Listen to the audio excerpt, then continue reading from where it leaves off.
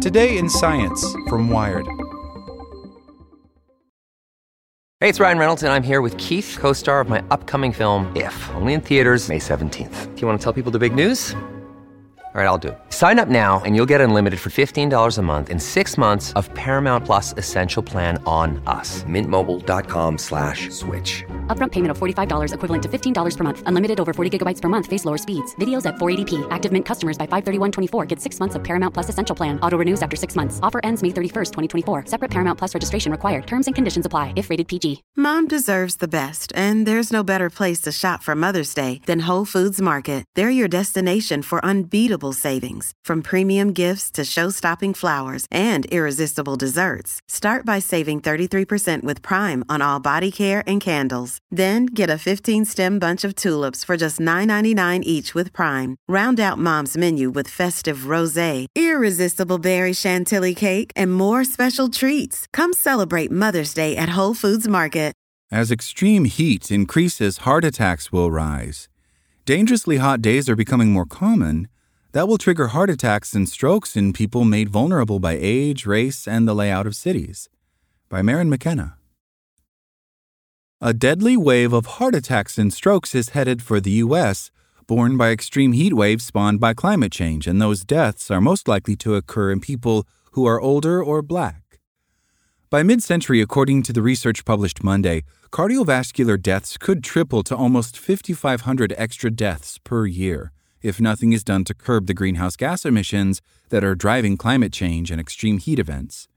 And even if the U.S. achieves some emissions control by staying on its current planned path of reductions, cardiovascular deaths are likely to more than double to 4,300 extra deaths per year. Thanks to the combined influences of age, genetic vulnerability, geography, and the heat-trapping aspects of urban development, the investigators predict that older adults will be at higher risk, and Black adults will be at higher risk than any other group. The public health impact of climate change is falling on individuals who live on the margins of society, says Samid Khatana, a cardiologist and assistant professor at the University of Pennsylvania's Perelman School of Medicine. Any policy action or mitigation efforts really need to be tailored towards individuals who are most vulnerable. The prediction originates with Khatana's group at the University of Pennsylvania, who previously modeled the relationship between current deaths from heart attack and stroke and the rising number of extreme heat days, possessing a heat index, a measure of apparent temperature that is a product of ambient temperature and relative humidity at or above 90 degrees Fahrenheit.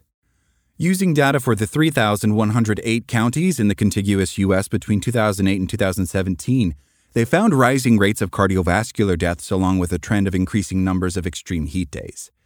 By 2019, they said there were 54 extreme heat days per year, and each year 1,651 people died as a result.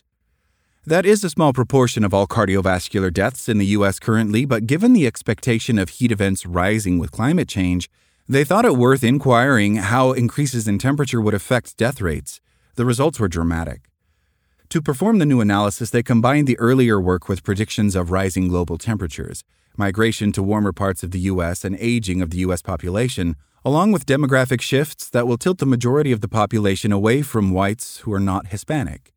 The team then plotted the likely effects of those combined factors into two scenarios. In one, the U.S. manages to hold down greenhouse gas emissions to a moderate increase, a scenario known as RCP 4.5 that represents existing policies likely to be implemented. In the other, known as RCP 8.5, emissions rise essentially unchecked. Under the RCP 4.5 scenario, they predict deaths from cardiovascular events would rise 162% between the years 2036 and 2065. Under the RCP 8.5, extreme heat would occur on 80 days, 1/5 of the entire year, and deaths would rise 233%, and those rises will not occur evenly across the population. Compared with the young and middle-aged, elderly people of any background would suffer a 4.5 times greater risk of death. For Black adults, the risk would rise to 4.6 times that of whites. Even in our somewhat more optimistic scenario, there is still a significant increase in extreme heat predicted, Khatana says, and we projected a more than doubling of extreme heat-associated cardiovascular mortality in that scenario. The projections confirm what other researchers have been finding, a reliable relationship between climate change and harm to human health, not just in the U.S. but worldwide. It helps us understand what the trajectory of disease is on the increasingly urbanized globe and how we can quantify the health impact of globalization and environmental shifts, says Sadir Al-Kindi, a physician and associate director of preventative cardiology at Houston Methodist DeBakey Heart and Vascular Center, who studies the effects of global extremes of temperature on cardiovascular disease. There has been a significant increase in cardiovascular disease throughout the world from non-optimal temperatures.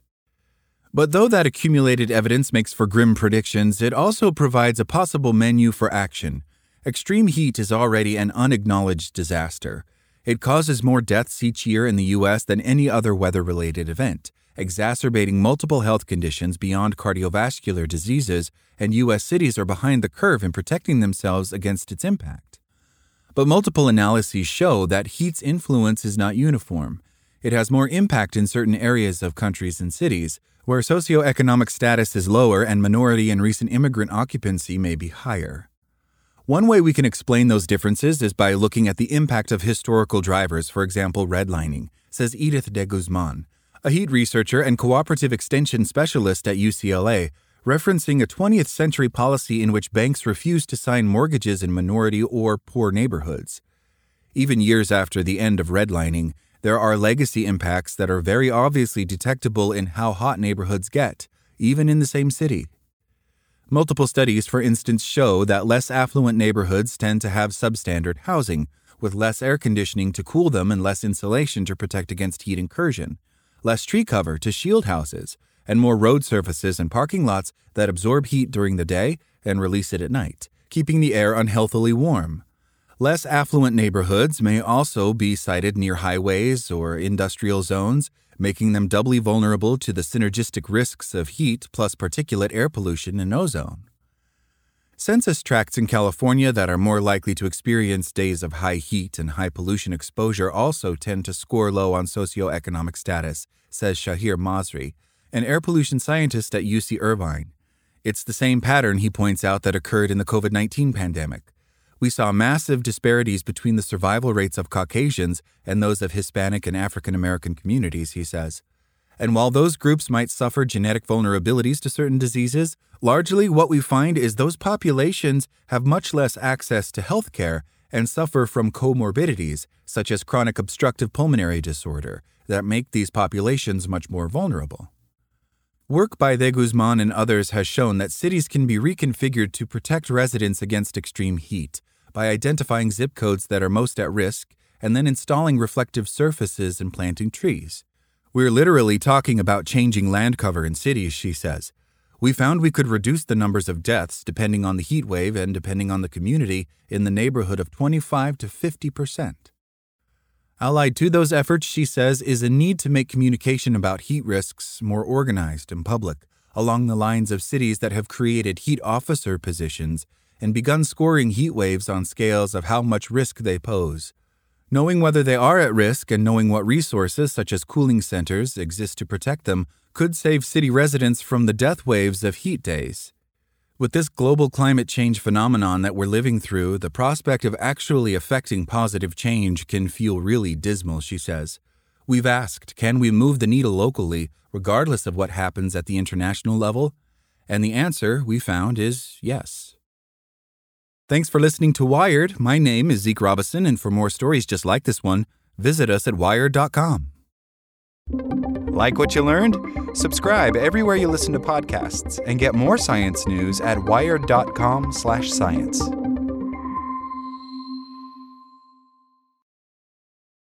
Want to learn how you can make smarter decisions with your money? Well, I've got the podcast for you. I'm Sean Piles, and I host NerdWallet's Smart Money Podcast. Our show features our team of nerds, personal finance experts in credit cards, banking, investing, and more. And they'll help you make the most of your money while cutting through the clutter and misinformation in today's world of personal finance. You'll get clarity on strategies to help you build your wealth, invest wisely, shop for financial products, and plan for major life events. Listen to NerdWallet's Smart Money Podcast wherever you get your podcasts.